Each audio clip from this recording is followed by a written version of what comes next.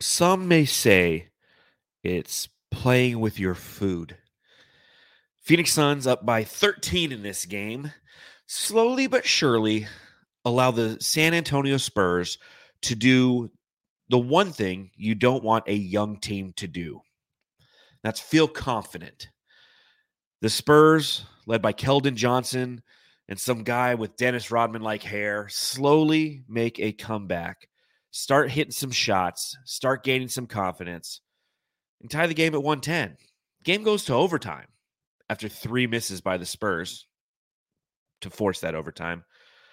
But Matthew, ultimately, the Phoenix Suns outscore the San Antonio Spurs by 10 in overtime, win the game 128-118. Crisis averted, correct? Correct. And we did get to see the Rodman hair. I love it. Just don't wear a wedding dress or anything like that. That's his thing. But I do like the hair. You know, if we're going to play the Spurs, at least these guys look kind of cool now because they always used to be kind of hideous in a way, right? Just so they kind of redesigned the ugly team. Franchise. Now some like good looking cats out there with some cool looking hair. Like it's good. You know what I mean? Before it was like, dude, where do these guys crawl out of? You know what I mean? Popovich's ass. Yeah. So now better looking team. So, but a tough game tonight, but they pull it out. Who cares? Well, thankfully, I care. I care too. Once they forced it to overtime, I'm like, oh, great, dude. I thought it was over. Angry John, here we come again. I was laughing. After every three, the one that rolled in, yeah, it's like bounce off the back. I'm like, all right. I just started laughing so hard, man. It's just not fair. It's just not fair. Yeah, I'm like, please, Suns, please pull this one out. The poor Jamsters had to deal with Angry John last time. Did I say some things I shouldn't have? No. Exactly, no. I was like, thank you. Yeah. No, I just said what I said, and I stand by it. And I think I echo a lot of the franchise's angst, and that's the advantage or disadvantage of doing the Suns Jam Session podcast live after every Phoenix Suns game, is sometimes we carry the emotion of the game and our thoughts and our feelings right into the podcast. And it's interesting because I actually went back and I watched the pod and I watched the live chat because the live chat was popping after the last pod. So thank you, Jamsters. Those of you who join us live yes, thank you. After every game and you log on to YouTube or Facebook or Twitter and you're watching the podcast and you're simply interacting with your fellow Jamsters in the chat, going back and forth, debating the same topics that Matthew and I are debating. And there's people who are pro what I'm saying, and there's people who are anti what I'm saying and what you're saying as well. And it was actually a really good go back and watch the chat and just see how they were interacting, because they were literally interacting like all of us were. And that's just what happens with this franchise. That's what happens at the just past the halfway point of the season, prior to the All-Star break, prior to the trade deadline. There's so many different factors and variables at play, and there's so many different reasons to be happy and so many different reasons to be frustrated. Tonight, the Phoenix Suns, in true fashion, gave us both sides of that. They gave us reasons to be happy, and they gave us some reasons to be frustrated. So those are the things, once again, we're going to discuss on this edition of the Suns Jam Session podcast. So if you happen to be watching along live again, thank you for firing up the chat and getting those conversations going. Landon Alverson in the chat says Angry Voida scares me. I'm sorry. Nikki Tan says, don't hold back, John. You represent our voices. I love that one. It's so true. If we were to come out here and just, hold things back, we want to be ourselves, and no one cares. Just really quick. The worst thing I hate is when people do speak their mind, whether it is hate on a player or not. And like everyone just is upset because they don't agree with it. You know what I mean? It's just like, let everyone talk, let everyone have their thing. And if it's a little bit negative, who cares? If it's negative, it's fine. It's just a reaction to the game. And we can have our own opinion, man.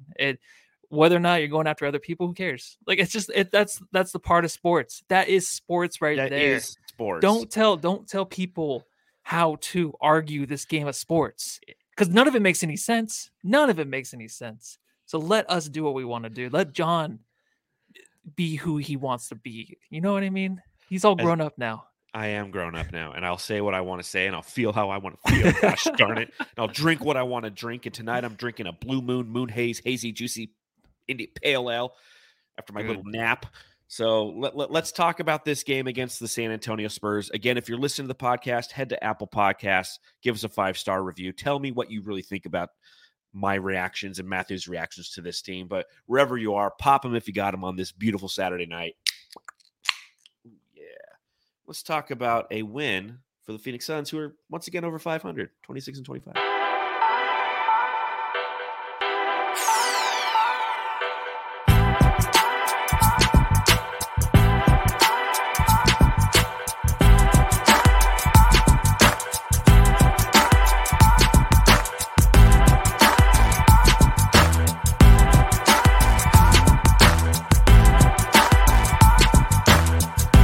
Phoenix Suns win this game in overtime, 128-118 against the San Antonio Spurs. Second time that we've played them this season. The first time we absolutely pasted them.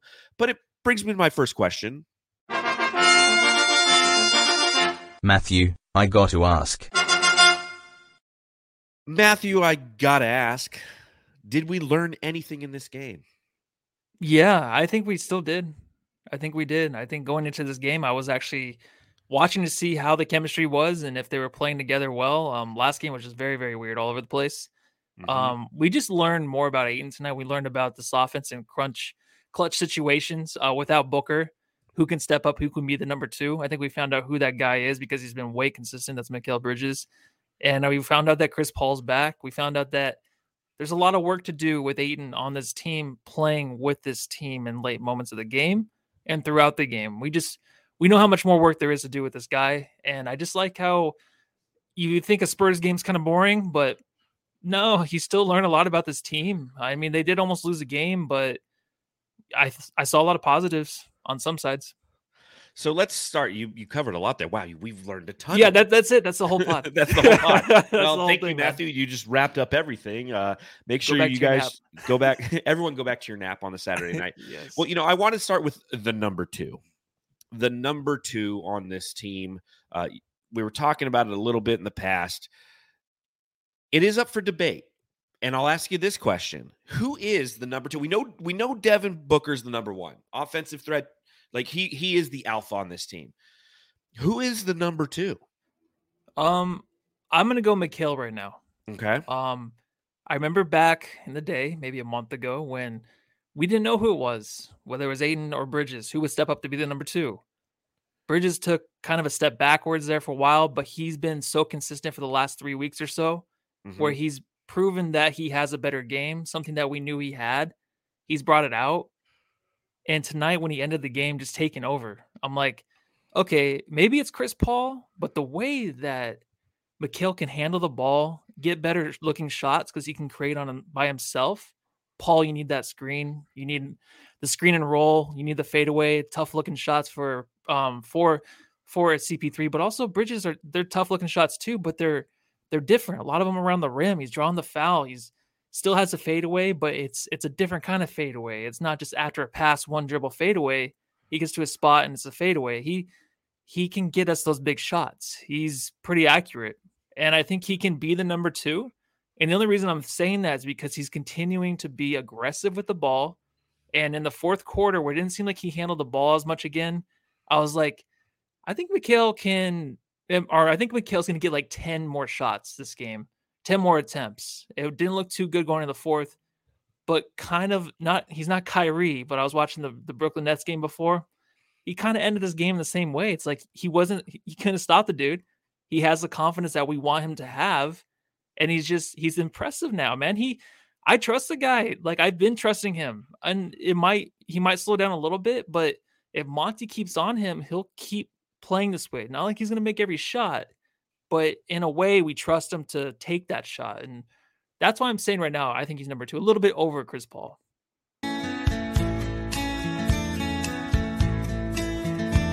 The award.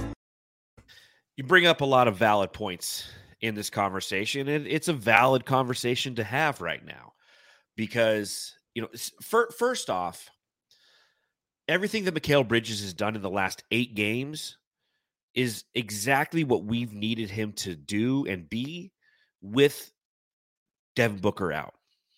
Now, Devin Booker tonight missed his 16th consecutive game with that groin injury.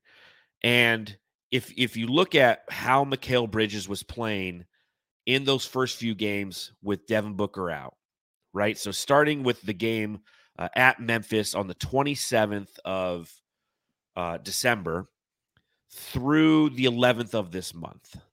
Okay, I've posted these statistics before, but in those 9 games, he was shooting from the field 41.5%, which is not the end of the world for a forward. 38.2% from beyond the arc, not horrible by any means. That's what you want. He scored 14.6 points per game and attempting 11.8 field goal attempts. And that is when I kind of put out there into the Twitter sphere I literally just put those statistics. I said that the Phoenix Suns with Devin Booker, or I'm sorry, Mikal Bridges with Devin Booker, Mikal Bridges without Devin Booker. And when you had compared the two statistics, it was pretty much the same. In fact, his shot attempts were down and his points per game were down. And that's when we had posed on the podcast the notion that maybe he's just not that guy. We want him to be that guy. And right now, these games without Devin Booker, this is when he could really show off who he can be. And this is his opportunity to display what he can be as an offensive player. Since that tweet that I put out, and which I put out on the 11th of January, since then, not including tonight, he's at 21.9 points per game. He's shooting 47% from the field. He's shooting 42% from beyond the arc. He's averaging 16.7 field goal attempts. So 5 more field goal attempts in the last 7 games. Tonight against the San Antonio Spurs, he was 10 of 18. He was only 1 of 4 from beyond the arc, but he had 25 points in this game. He had 4 assists, a steal, a block, and he was an absolute – he won the game for the Phoenix Suns in that fourth quarter. I don't see his current point total because NBA.com is being kind of funny, but it was at least 9 of the 18 points for the Suns, if not more. And so when we ask that question, who is the number 2 offensively for the Phoenix Suns? In my opinion, it's a 1A, 1B right now. It's a 2A, 2B, right? Like it's Devin Booker, and then it's Mikal Bridges 2A and Chris Paul 2B. I like that. Because Chris Paul is going to give you offensive production. He has been playing really well since his return.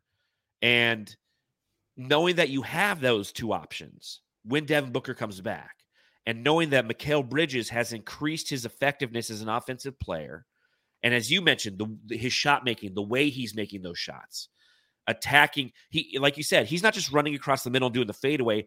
He is dribbling into those fadeaways. He's shot creating rather than hitting a jumper while cutting on the run. Those little developmental things that we've seen over these past 8 games without Devin Booker present in the lineup, and let's be honest, with Chris Paul in the lineup, we've really seen a maturity and an offensive threat that is a viable force for this Phoenix Suns team and is what we've needed from Mikal Bridges. It's the same thing going back to Devin Booker. When Devin Booker was carrying this franchise for seasons, we were just looking for him. It's like, listen, we're not going to win these games. We just want to see him improve offensively. That's what we've seen from the Warden over these past 8 games.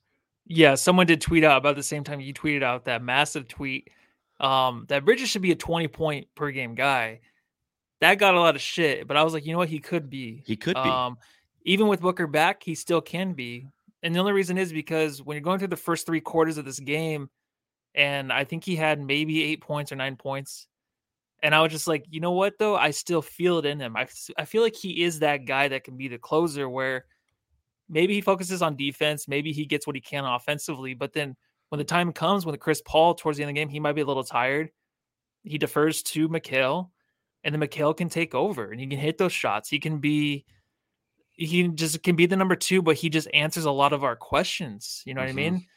It's like I look forward to him to do that, to be in that position, to put the Suns in that position to win the game because he can do it. I had no doubt. It's already just something I think about during games. I'm like, okay, Mikal is going to get the ball towards the end of the game, because Booker's not there. But even when Booker's there, double teams, who knows, man? It might even open up Mikal's game even more with the double teams and stuff with Booker. It might be even better for him. Who knows? But that's the advantage of everything that's occurred with Devin Booker out, is now he has the confidence and the know-how to do it. The one thing you hope is when Devin Booker returns, which appears to be right around the corner for the Phoenix Suns.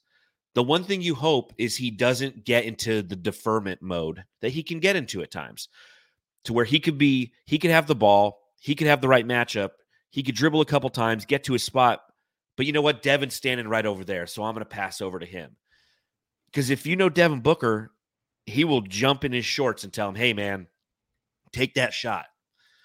Because that's what the future of this franchise ultimately is going to be. And that's why it's the 2A, 2B, right? Because Chris Paul, he is being highly productive, and this is his fourth game back, I believe. He's been highly productive since his return, but it's not sustainable. We know it's not sustainable for years to come. We don't know if it's even sustainable this season. So Mikal Bridges having the ability, and he did it on both ends of the court, Matthew. That's what was fun about the overtime, because we said it. Once this game got to 110 to 110, and the Spurs had the ball, and they had like 3 shots at the basket. DA's missing rebounds and blocks and all kinds of stuff. They're missing the shots, thankfully.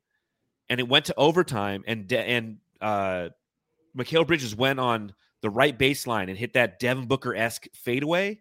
I was right with you. I was like, oh, this could be fun. This could be a Mikal Bridges takeover opportunity. And then he did on both ends. He had the block on the three-pointer. He looked fantastic, man. Yeah, that is the best part. Is I feel like the way he was kind of owning it in the moment. He celebrates a lot. Remember, he got the technical last game with throwing down the threes, and I totally did it wrong. When he got the technical, I was like, well, he's been doing that for forever. He does celebrate a lot, but even tonight, he was kind of, I don't know if it was premature, but he has a lot of confidence. I always remember Chris Paul talking about he's a guy in practice that you wouldn't expect to talk a lot of shit, but he does. Yeah. So I kind of like that part of him. You know what I mean? Because when he loses and stuff, he's very humble about it. He understands what he needs to do better next game. And he takes it personally. You can tell he takes it deeply personal whenever they do lose a game. He puts a lot on him.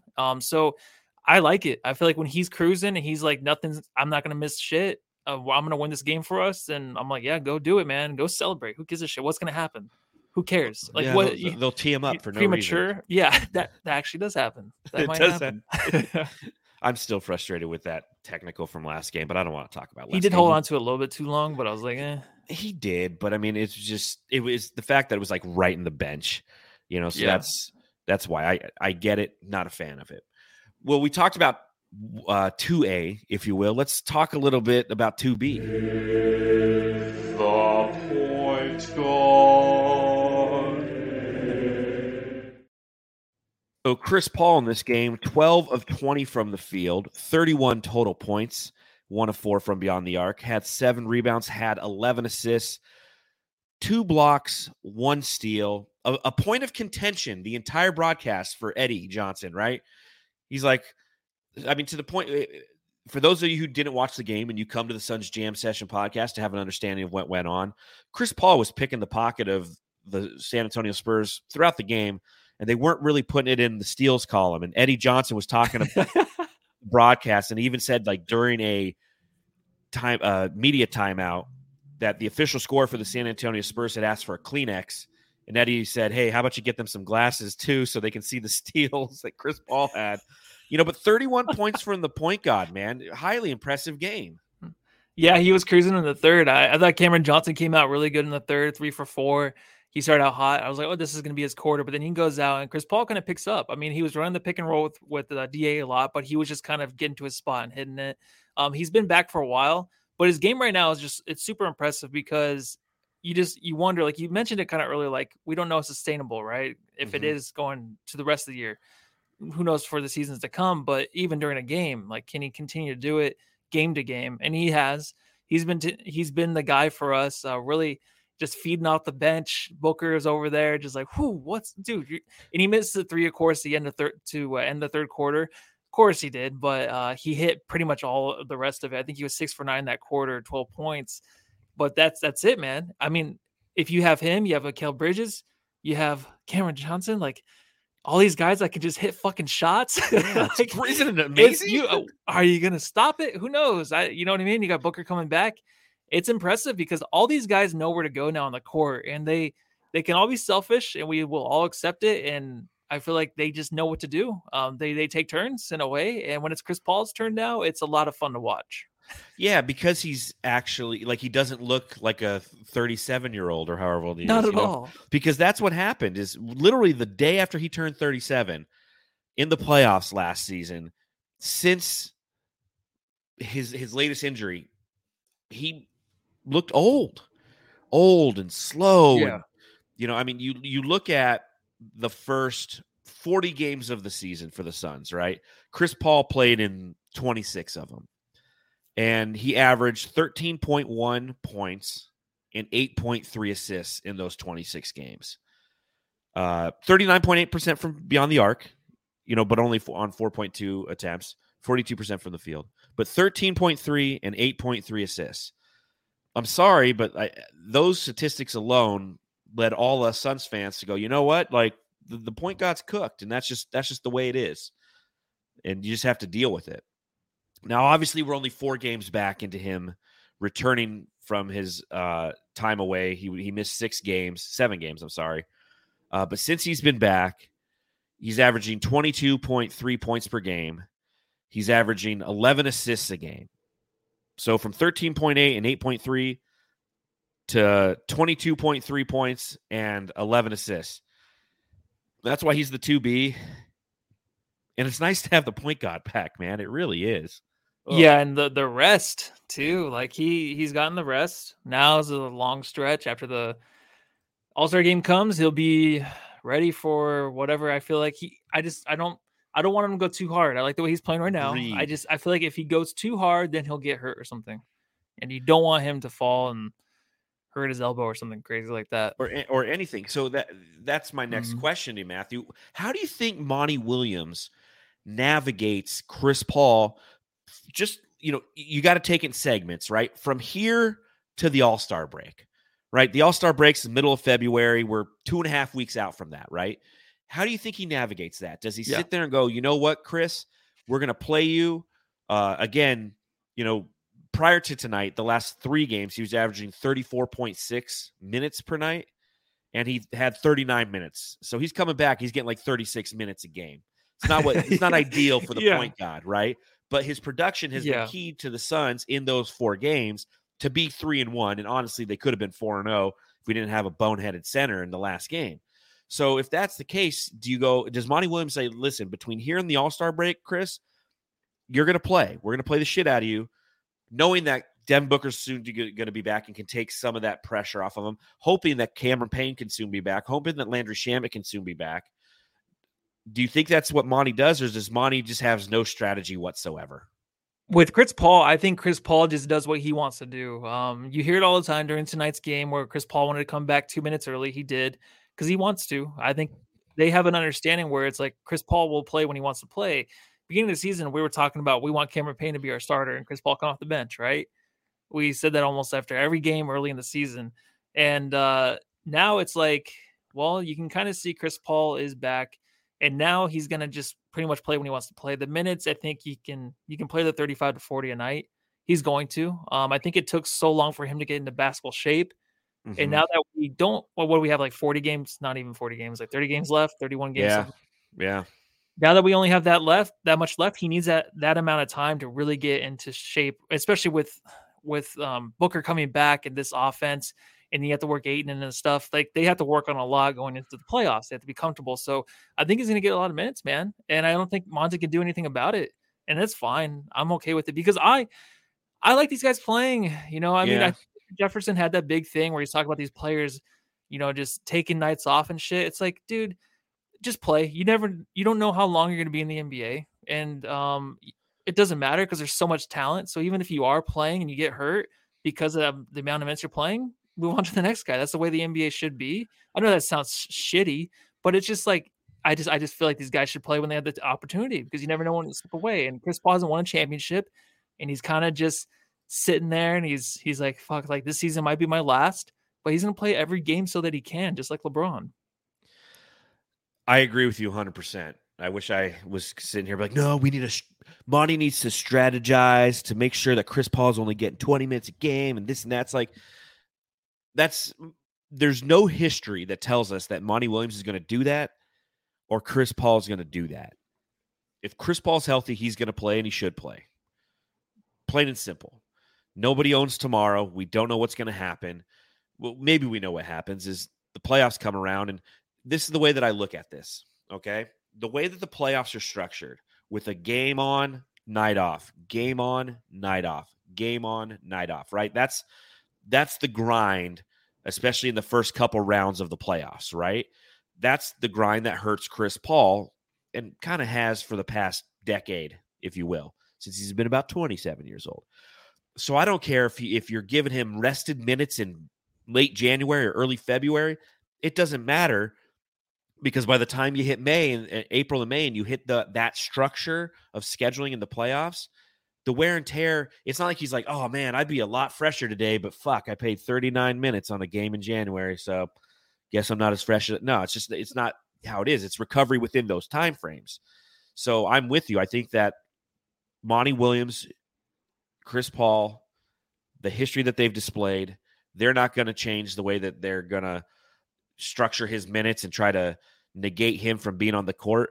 And we needed him tonight, man. The way that he took over in that third/fourth quarter was vital, because the Spurs just didn't stop coming, man. They didn't stop coming.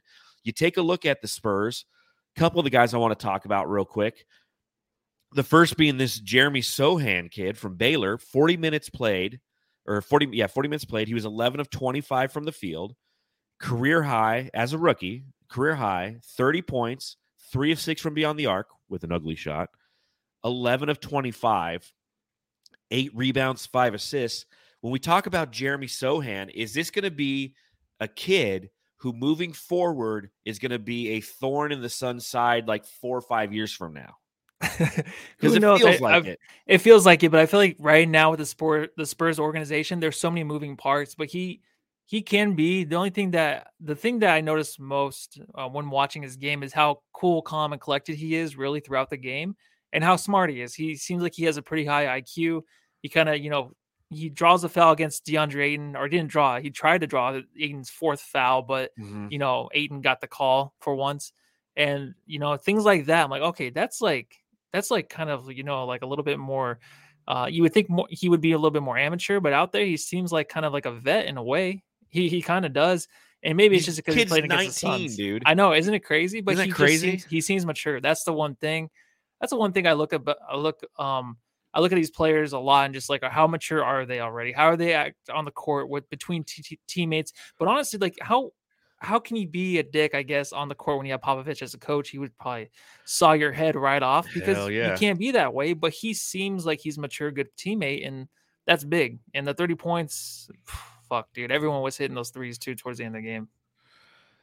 Yeah, all of a sudden, the Spurs, who are one of the worst teams when it comes to three-point shooting in the league, turn into a team full of Steph Currys. I was like, are you kidding me? It always happens against the Phoenix Suns. I know. Then you have Keldon Johnson, and Keldon Johnson is a known commodity, if you will, for the San Antonio Spurs. It's like Keldon Johnson and Jakob Poeltl are the two guys coming into this game that like I knew were on the team. I didn't know Zach Collins was on the team. I was like, oh shit, that's where that guy ended up. Injured all that time in Portland, and now he's down there in San Antonio. But Keldon Johnson played 41 minutes. He was 15 of 26 from the field, 3 of 9 from beyond the arc. He had 34 points, 5 assists, 3 rebounds. It's just another one of those solid players. He's an Olympian. He's somebody who, Eddie Johnson was saying, well, he's going to be an all-star someday. And it's just like, God, who did they just trade to the Hawks? DeJounte Murray. Yeah, jeez. It was the same thing with like DeJounte Murray. With DeJounte Murray, all those years with DeJounte Murray, and they were like, he's going to be an all-star. He got in as an all-star, but like Keldon Johnson is that next guy. My question is, do you think that in any way, shape, or form he becomes available on the market? I doubt it, considering that he just signed a 4-year, $74 million rookie extension and isn't an unrestricted free agent until 2027. But he's making, like next year, for example, he's making $20 million, then 19, then 17.5 in the next 2 years. So he's a highly tradable asset. Do you wish the Phoenix Suns could get him? No, I don't. I mean, I like how he is listed as a small forward. He plays big for his position, I feel like. He does a lot of the right things. Like I even mentioned with Jeremy, like he just seems like a guy that's, a little bit more mature out there. I think the Spurs can hold on to him, and they probably will, but it'd be nice to yeah. kind of get rid of a better player to get Wembanyama, of course. But, Mm. they just haven't had anything for a while. I know they had DeJounte Murray, and that didn't work out. Now you kind of know his personality, him calling out the Spurs and stuff, so there was always stuff. There's always going to be shit between players in the franchise. It's crazy. Like, you just never hear about it till they leave. But Yeah. I think they just need kind of something there to keep it kind of fresh and just something, to keep these fans that come to games. Because if you just tank the season, you're not going to have anything. But even the subreddit stakeout, there's 4 people in there, dude. Everyone was taking a fucking nap today during this game. Well, I hope you guys don't take a nap during this ad from DraftKings. 4 NFL teams, 2 conference championship games, and only a few more shots to win big on the playoffs with DraftKings Sportsbook, an official sports betting partner of the NFL. Counting down to Super Bowl 57, new customers can bet just $5 and get $200 in free bets instantly. Not a new customer? You can feel the conference championship thrills with stepped-up same-game parlays. Take your shot on an even bigger NFL payout and boost your winnings with each leg you add up to 100%. We're really looking forward to that AFC Championship game between Burrow and Mahomes. Should be a hell of a tosser. Download the DraftKings Sportsbook app and use code TBPN. New customers can bet $5 on the conference championships and get $200 in free bets instantly. Only at DraftKings Sportsbook with code TBPN. Minimum age and eligibility restrictions apply. See show notes for details. Yeah, buddy. All right. Let's talk about him.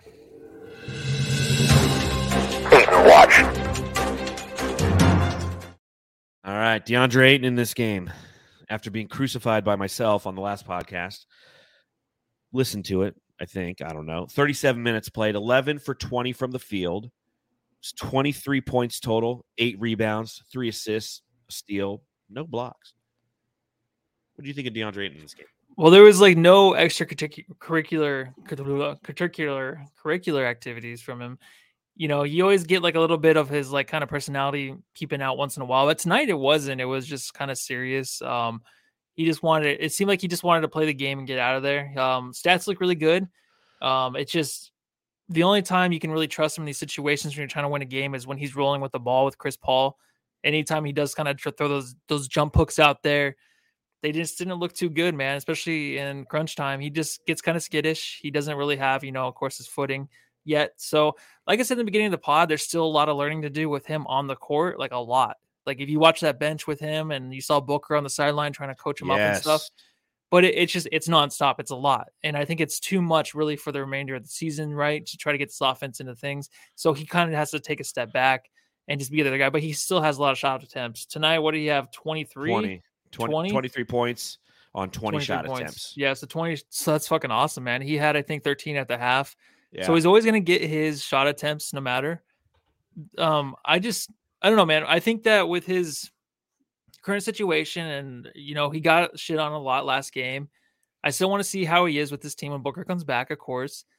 But it seems like it's very hard to watch him at times, especially just on the defensive end.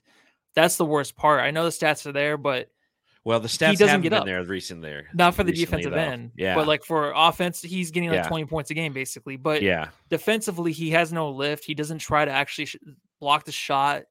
He doesn't have any shot deterrence like he used to. These guys are basically getting to the lane and they're just putting up anything off the glass. They had 66 points tonight in the paint. Not all of that's against Ayton, but it's just like it's so easy, man. Guys are getting teardrops over them, everything they want. And he's just not used to seeing that. So it's been that's been kind of annoying for me. It's funny how different from a defensive standpoint he looks after you see some Busy, right? Like Busy times it perfectly. He swats shit. It's night and day. It's completely different. And you're right. The shot deterrence hasn't necessarily been there like it's been in the past. And maybe it's a lack of focus. Maybe it's let's be real. Monty Williams is doing what we've asked Monty Williams to do. Right? Monty Williams is saying, listen, DeAndre Ayton, we need to incorporate you more into the offense. Because, again, when Devin Booker was first out, DeAndre Ayton wasn't getting a ton of shot attempts, and we were all puzzled. We're like, hey, this is when he should be.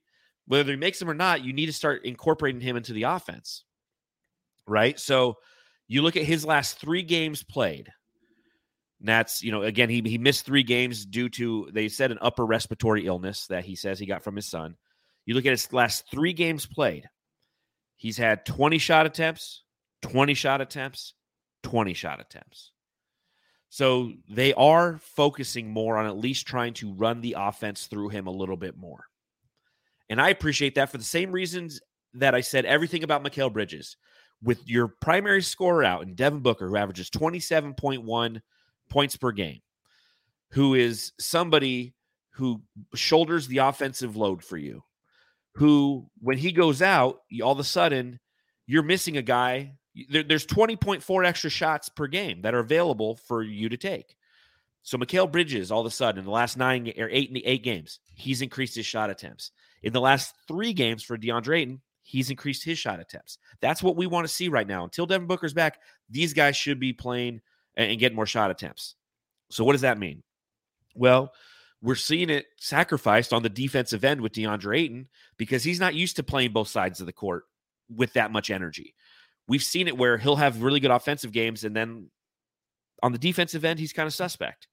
We've seen it like tonight, and the Big Warthog says it in the chat. And again, thank you everyone who's hanging out in the chat. We really appreciate it. It's the Big Warthog says, Ayton played better, but still looks fatigued. And that's valid. He does look a little fatigued out there, especially in the fourth quarter and overtime. He just looked tired. And you were seeing it because what were they trying to do in the fourth quarter? Well, they were trying to feed the ball to Ayton. And Ayton was missing the little hook shot. He had one where it was a pick and roll with Chris Paul, and he went to go put it in a little, 5-footer, just completely missed everything. And that's where that frustration sets in. So I'm trying to approach this from a sense of understanding and empathy, right? Whereas last podcast, I just went off on him. I'm like, dude, you went 6 for 20. I get you're getting the 20 shot attempts, but dude, you fucking sucked and you didn't grab any rebounds when we needed you to. I'm looking at it and I'm going, you know what? This is a guy who just came off of 3. He missed in 3 games due to upper respiratory illness. Again, I don't know about you, but when I'm sick and I have upper respiratory, I was sick all last week. Maybe that's why I was so cranky the last podcast. It was the first podcast where I was at the tail end of my sickness.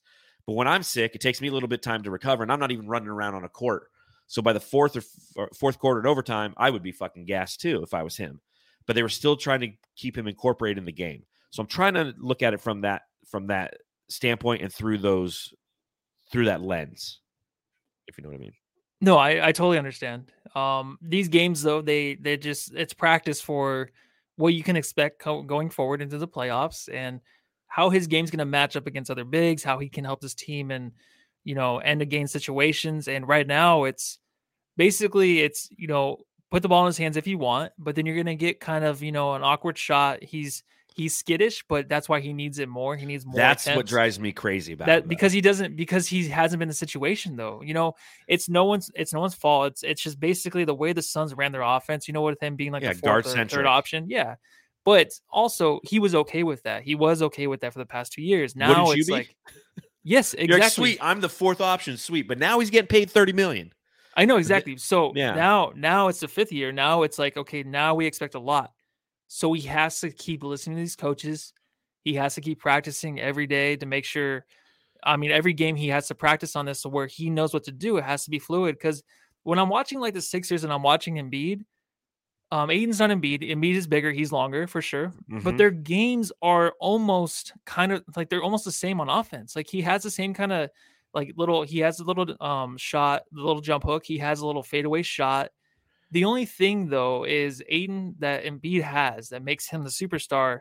He imposes his will, but he also knows how to get to the free throw line. So 100%. If Ayton knew how to get to the free throw line, I don't think we would have any issues with anything. Hell no. And tonight, 2 attempts. Last game, I think, what did he have? 6 or 8? He had 10. Yeah, so that was part of as I was ripping Ayton in the last one, a lot of the Jamsters were saying it. Because again, I went back and I watched the podcast and I watched the live chat, and a lot of them were saying it's like we asked him to play physical. John, he got to the free throw line 10 times, and they're right. Like he finally put a game together where he was actually attacking the rim. But then he goes back in this game and he stops attacking the rim. Yeah. Okay. And then Detnable does say that Embiid's game is totally different from DA's. It is. So what I'm saying is basically he has the same kind of shot. He has the same kind of spots on the floor that DA has. All right. Embiid will shoot the 3, hits 2 in a row, whatever. Well, Embiid's very confident. The thing is, and the reason he shoots through 2 in a row is because he's tired on offense and he doesn't want to play offense. But they run the whole offense through him. That's the difference. Exactly. But that's what we wanted Ayton to do with this stretch. We wanted to run the offense through him. I've always thought his whole career we can run the offense through him. There's been times where I'm like, he's a great passer. He can do a lot. Just run it through him. It's fine. But now when you get into situations where you want him to get a good looking shot attempt or get to the free throw line, it's almost impossible. Embiid he's that player that can get any kind of shot he wants, but he's a bigger dude, of course. But it's just Ayton doesn't impose his will like Embiid does. No one's scared of DA. If like who was it that ran right through DA tonight and just kind of got Keldon Johnson? He hit him right in the freaking jaw or whatever. Like that would never happen like against Embiid. And I'm not saying Ayton is or can be Embiid, but I'm just saying that's what we always kind of envision, like for Ayton. I feel like where he can be that type of player, but it's not going to happen. And that's the type of player we kind of need to win a championship. We need a guy that can pose his will in the center position and just get to the line, block shots. If he got to the line, but that's just not him. So that's what's going to be so interesting with this, man. That's going to be so interesting. He's a damn good free throw shooter, right? And you hit it right on the head. If he just wasn't scared of the contact, and you know, just do. I mean, everyone in the NBA does it. You got Jakob Poeltl out there getting the line because somebody will like brush up against him and he'll just kind of act like he got hit a little bit. DA doesn't sell any contact. One, he avoids it, and when it does happen, he doesn't sell it. He expects the referees to because he doesn't know how to yet because he's never practiced it. He doesn't know how to.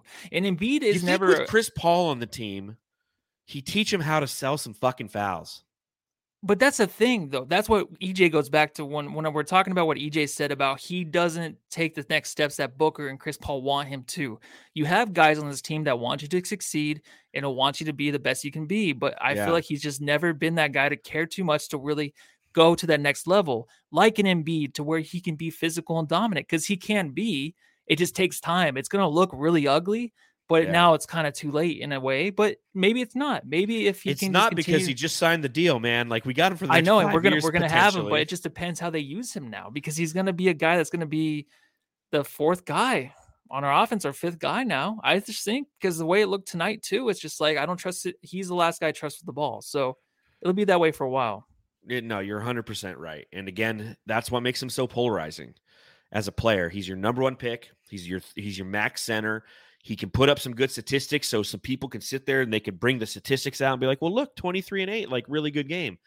And then you can watch the game and you can see something completely different because we view him under that microcosm and we will continue to do so. But once again, we spent way too much time talking about DeAndre Ayton. It's so fun. I honestly, it's my favorite segment. I do too. I like talking about it. And it's funny because you watch the chat and everybody's like, yeah, you know, Mikal, pro and con Mikal, pro and con Chris Paul, and then you say the word DeAndre Ayton and everyone's just like, I'll fucking kill you, I'm gonna find you. They're like, people start arguing in the chat. It's fantastic. And that's what DeAndre Ayton is. That's what he does to us, man. That's what he does to us. What's up? I got a real quick question. I wrote this in my notes. Torrey Craig, he had 8 points tonight. He hit that big 3. He was really silent, but he had a big 3 in regulation that helped the team ultimately send it to overtime. Yeah. But outside of that, where the hell has Torrey Craig been? Honestly, he had 20 points against the Memphis Grizzlies, but he had 0 points against Charlotte. He had 5 points against Dallas. Like, he's just, 6 rebounds tonight, 8 points. Do you think that Cameron Johnson being back, like Torrey Craig's just like, wah, wah, wah? No, I think that a lot of it has to do with DeAndre Ayton. No, it actually kind of does maybe in a way because you can even tell the way that the Suns are getting to the free throw line. Like they had the 26 attempts tonight, but it seemed like they would always get to it a lot more without DA. But also, I just think the cutting and stuff is kind of down a little bit. Like if DA were to play more towards the free throw line, he's a great passer that can hit a lot of these guys. And he loved Torrey Craig, I feel like, when they first started playing together without Cameron Johnson. But now it's just kind of like he's kind of taking a step back. Torrey Craig, that is. Mm-hmm. But I'm fine with it. I think you got to save that energy. You always notice that he is talking and helping DA out a lot more, though. They do talk a lot on rebounds. There's always still some miscommunication. So honestly think, like I said before last pod, it's going to take a while. I know DA was only missing 3 games, but with everyone else coming back, it's going to take everybody else to kind of adjust in their own way. So I think Torrey Craig's part of that. And I think Torrey Craig's fine. He's not costing the Suns on a lot of plays. He's just not really there. But we never really expect him to be like that guy. I love that we can count on Mikal and Cameron Johnson to be like, oh, those guys are getting the ball. I notice those guys I would rather notice those guys more than Torrey Craig. No, you're right. You know what I mean? You talked me down. I was like, I want a little bit more from Torrey just because I like Torrey. I love Torrey though. I've liked him this season, but I see that the chat's still heated. So there's one way to always cool the chat off, Matthew. The Sarge smoke break. And that is quite simply to have a little bit of a smoke break, everybody. Dario Saric in this game, 23 minutes played, 1 of 8 from the field, 2 points, 13 boards. Woo! 1 block. Dude. How about Sarge, baby? How about Sarge? How about Sarge and our boy Suns Geek hanging out in the chat. Get them right down there, Suns Geek. Hang out in the chat. Get everyone to be nice to each other again. Oh man, yeah, Sarge can really bring a room together. He can. Those boards, dude. Those fouls, too. Did he have 7 fouls tonight? Yeah, that's what it felt. He ended up with 4, but he ended up with 4. We got 3 right away or something. Chris, he just always does, dude. And he just looks at the ref. He's like, "Shit, are you kidding me?" There, he's like, "Yeah, man." Like he's like, "Your forehead had fouled one person." But you walked in there like that forehead technical. Yeah, I think what he does for this team though is just whatever every game. Is so random and so weird. You know, you always have a hard time talking about these guys because they might have the same game every game, but Sarge is just different, man. But then I just sit back and I enjoy it. I don't know, dude. If we win, it's okay. Real quick, Josh Okogie and Damian Lee, like what happened to them? It's the adjustment, I think, dude. I really think, dude. But they're not out there. They're not out there with Cam Johnson. Like, no, I mean, like, just because I feel like the way you have to play when you're missing guys, and then when DA was out, like they even played better, like that. You know what I mean? Like, oh, we got to take over this game because when Okogie comes in, it seems like he's trying to get into the groove, but he makes more mistakes now. Where it's like, what the fuck are you doing now? Like, we don't need that. Like the certain shots he had off of one-legged, like he was doing some one-legged weird shit. And it's just like, oh, we don't need that now anymore. Kobe. Yeah, Just play your game. But that's the adjustment. That running jumper off the window that was like 3 feet too high. Yeah, and EJ's like, that's a no or whatever. Like, don't do that. Don't do that. So you're getting weird games. Lee's still trying to do what did he? I thought he had a decent game. Was the 3 for 8? It just seemed like it was decent. He was 3 for 8 for 7 points. Yeah, he's I don't know, man. He was turning the ball over too. What do you have? 3 turnovers? Yeah, he's doing too much with the ball still. So I'm not even gonna talk about it until he fucking stops doing that shit. Like, just stop handling the ball so much, man. Yeah, rather annoying. And then the only other question I had was about this. Lights, Cameron, action.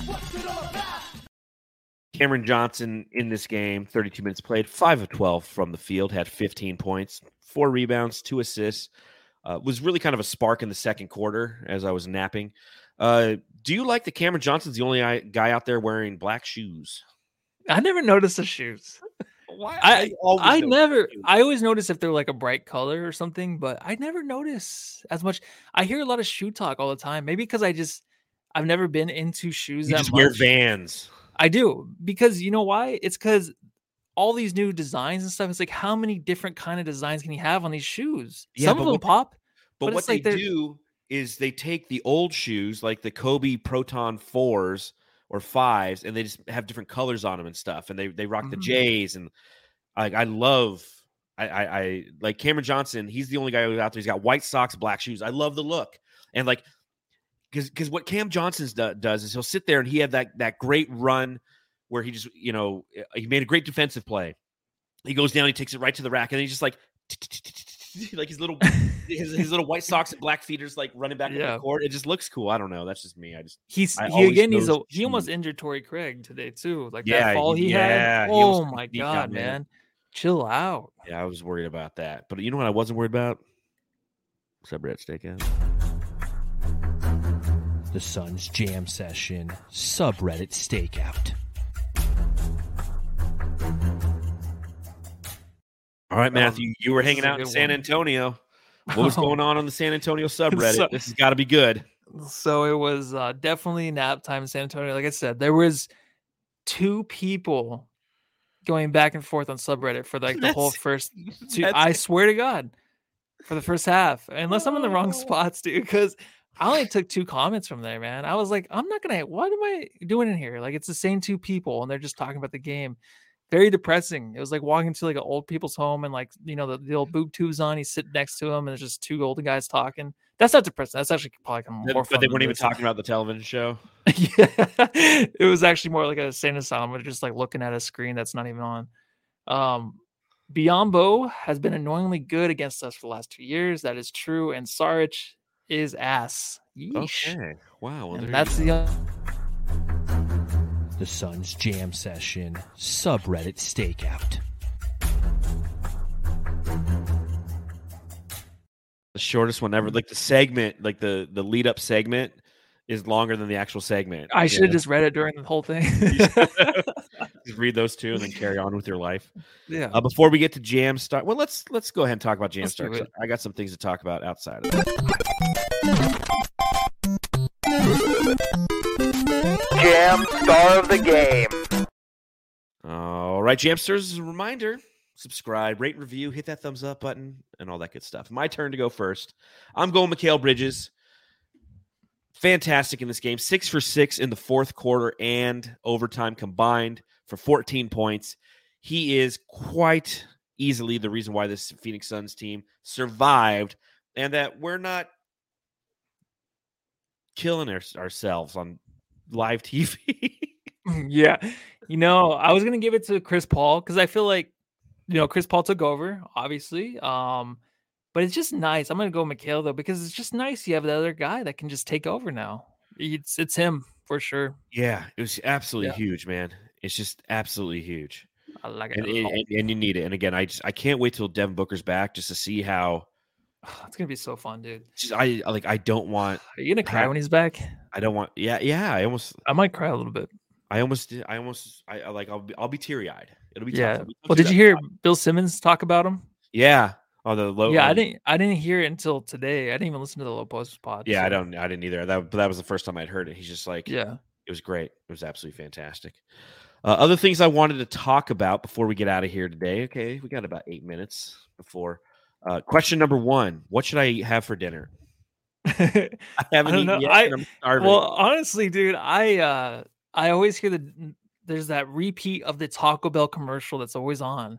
It's like with the Avril Lavigne song. It's like, say it to myself, say it to yourself. And there's like attractive people eating out in the desert, flying planes. It's like, yeah, fucking turn the TV off. I fucking hate this shit. So what should I get? I would say I would still Taco Bell. I had Del Taco last night.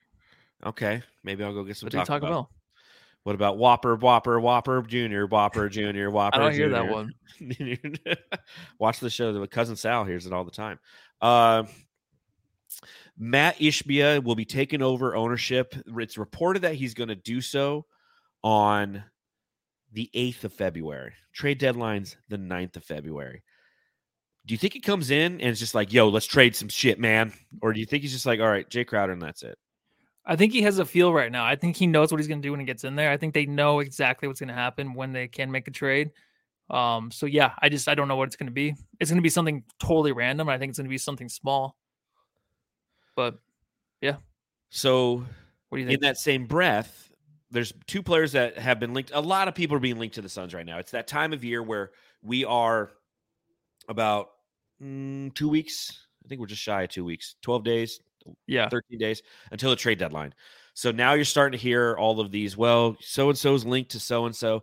Everybody's linked to the Suns right now. Just understand that, Suns fans. As you're scrolling through Twitter or if you're on Facebook or you're reading the newspaper and you're seeing people or you're listening to Burns and Gambo, who anytime there's anybody, he's like, there's no way that guy is linked to the Suns. But anytime, because of the Jay Crowder asset, everybody's linked to the Suns because the Suns are actively shopping a player and everybody knows it. But 2 names came up this week, and I want to get your thoughts on these 2 players being linked to the Phoenix Suns. The first is none other than Devin Booker's guy, D'Lo. Mm-hmm. What do you think about him potentially coming to the Phoenix Suns? It's a guy that I didn't like.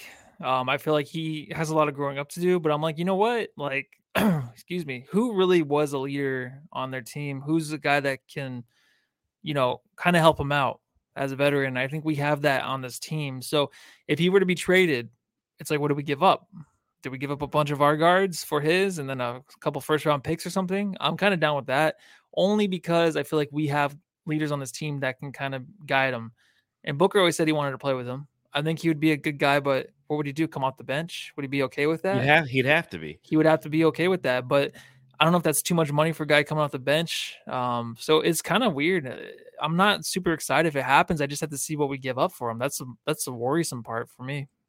Well, what's interesting about D'Lo is he's an unrestricted free agent next year. He's an expiring contract. That's why his name's being mentioned. Is he? Okay. Now. He is. He's $31 million this year.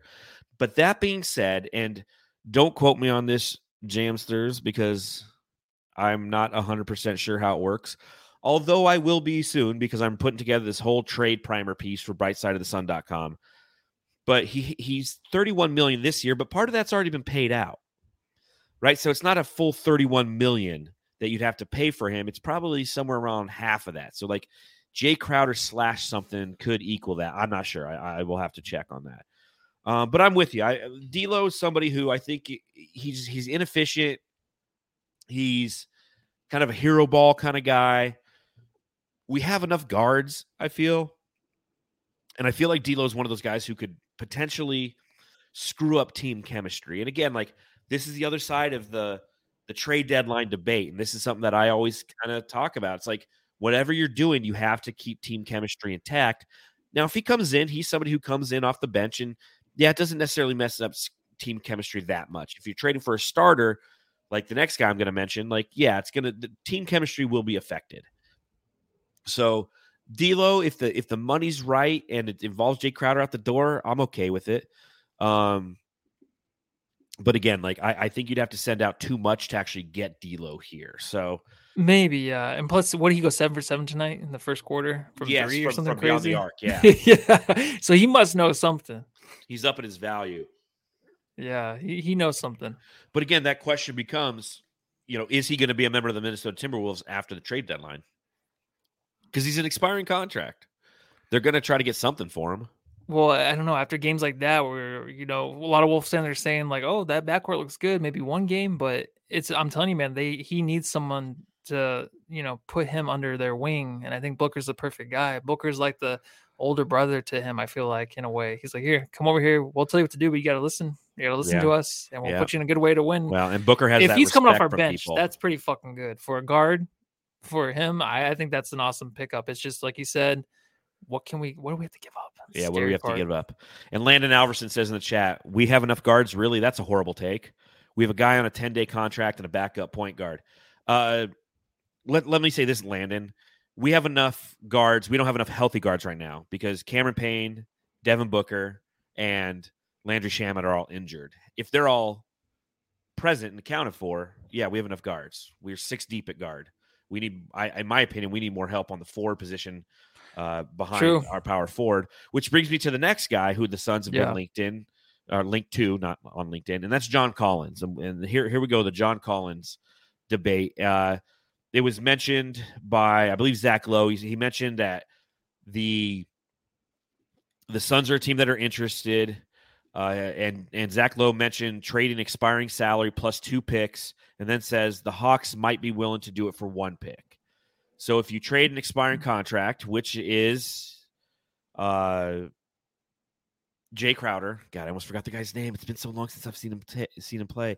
But if you send Jay Crowder and a pick to the Atlanta Hawks, looking at John Collins, is he somebody who you'd be interested in bringing into the Phoenix Suns? If that's all you give up for John Collins, I almost have the same kind of take on him as I do D'Lo. I think he just needs like kind of good leadership. That team's been falling apart, right? I mean, they don't have the leadership that the Suns have, and I know everyone's like, well, what are you talking about? Like, Jay wants to leave here, so where's the leadership? But that's his own thing. He's older now. He's trying to move on and do his own thing, make more money. I think John Collins would fit good if you give up only Jay Crowder. And you tell me if John Collins added to this team, fuck, dude, I would do backflips over that one. I really would. I wouldn't give up Mikal or Cameron Johnson or anybody as valuable as that for John Collins, but he's not a guy, of course, to get to the free throw line too much. I think he has like 2 or 3 attempts per game, but he's a guy that he plays hard. I feel like if he has a good situation around him, he'll play hard for you. And he does a lot of things that like Mikal can do, but also he can do a lot of things of like shot creating and stuff like that. So I feel like he's still blossoming into a player that I think he can be, which is a hustle player that can score under the rim. And I think that's something the Suns might need, man. You know what I mean? That would be awesome, right? I think so. I mean, he's $25 million a year, so you'd have to send a couple assets out. Again, locker room guy. This is where I talk about team chemistry. Like locker room guy, he's somebody who has been just not playing to his potential because his name's been in the rumors. He's moody, things of that nature. And who knows? Maybe a change of scenery. Maybe it's an Aaron Gordon situation, right? Like Aaron Gordon, all of a sudden he goes to Denver, and granted, he's playing next to a 2-time and potential 3-time MVP, but all of a sudden he starts playing really well. Yeah. I just don't know if John Collins is the right fit because I feel like we just have another DA issue. I honestly think that we'd have a guy who can. The difference is he can make a slam dunk, right? Like, but everything outside of that, he's not a great defender in any way, shape, or form. And again, the challenge I have with John Collins is like, why does Atlanta want to trade him all the time? Like they extended him. They gave him a 5-year, $125 million contract that kicked in last season. He's not a UFA until 2026. I don't know. So why they always want to, there are those guys that are on other teams that teams want to get rid of. And then we're sitting over here like, how come you want to get rid of John Collins? I mean, I see it. I know why. Like you just pointed it out, obviously, but I can see why they would want to get him up. And 25 mil, I mean, what do we pay Mikal? 20 per season? Yeah, per game? like 21, 21 up to 24. I'm not saying Collins is better. I think the potential's there. If the Suns see something that they think they can manage, then why not? But yeah, like you said, they're going to have to give up maybe like a Shamet 2 and a Cameron Payne to match the contracts, which I'm fine with that too. For John Collins, I'm not. Really? I'm just not. Because then you're really depleted at guard. And Landon responded, he said, backup point guard's what I'd prefer by 10 miles. Let's debate. No, I'm with you. I would like our point guard of the future. That's what would be great. Is if we literally had the guy just standing there. In the wings. I mean, that'd be the best case scenario. But that's not going to happen at the trade deadline. They're saying that like quickly or guys like that. Yeah. But I'm thinking right now, I'm thinking the way Mikal can handle the ball and stuff, when you have Booker, like, does it matter if we have 1 or 2 backup point guards like Chris Paul that can come in, like a Dwayne Washington, or even if we had the guy, the 10-day Saban Lee. Like, I'm just saying, not playoffs, but like when it comes down to like playing big minutes, we have guys now that can handle the ball. We don't need like that backup point guard, maybe like Cameron Payne, but even he failed us last playoff. So you're gonna say like, oh, I don't want to give that many backup point guards, but it's like, can you rely on them in crucial games? You know what I mean? Crucial minutes in the playoffs. I don't know. I can rely on Mikal. And at the end of the day, like that's what we have to be thinking about is not necessarily regular season success. We felt that we need to be thinking about postseason success. You know, you look at John Collins and his deliverables. He hits the power forward. You know what we need. He's 13.4 points per game. Like you said, you know, well he averages 2.5 free throw attempts. I could just see us getting pissed off because he doesn't get to the line. I could just see it because we're already pissed off at DA for it. I know, but he's we like need physicality. I know. I think he's physical, but he just doesn't have that where he can get to the line. But I don't know. It's weird with him. I think there's a potential there, but who knows? Well, we'll see. Trade deadline's right around the corner. Next up for the Phoenix Suns, they're playing the Toronto Raptors. Bright side night. It's here, Matthew. It's here. You and I will be at the game. We'll actually be down there early at 5:30. We're part of a crew of about 30 people who are going to have a 1-on-1 or a 30-on-1, giggity, with general manager James Jones. Yeah, that's happening, James. Yeah, it's going to be a lot of fun. Yeah, Matthew and I will be down there. We'll be talking with James Jones at 5:30. We'll be going to the game, and then we'll be probably have a brief podcast afterwards. We'll probably have one where we'll talk briefly from the arena on our phones, streaming right here on YouTube, posting it on all of our socials afterwards. Wherever you listen to your podcast, you'll hear it the next day as well. I don't know what it's going to be like because I know that after the game, I believe we're going down on the court and having that big picture taken with all the bright side night people, all the people who donated, a lot of the kids who are going. There's a ton of kids who are going to this game.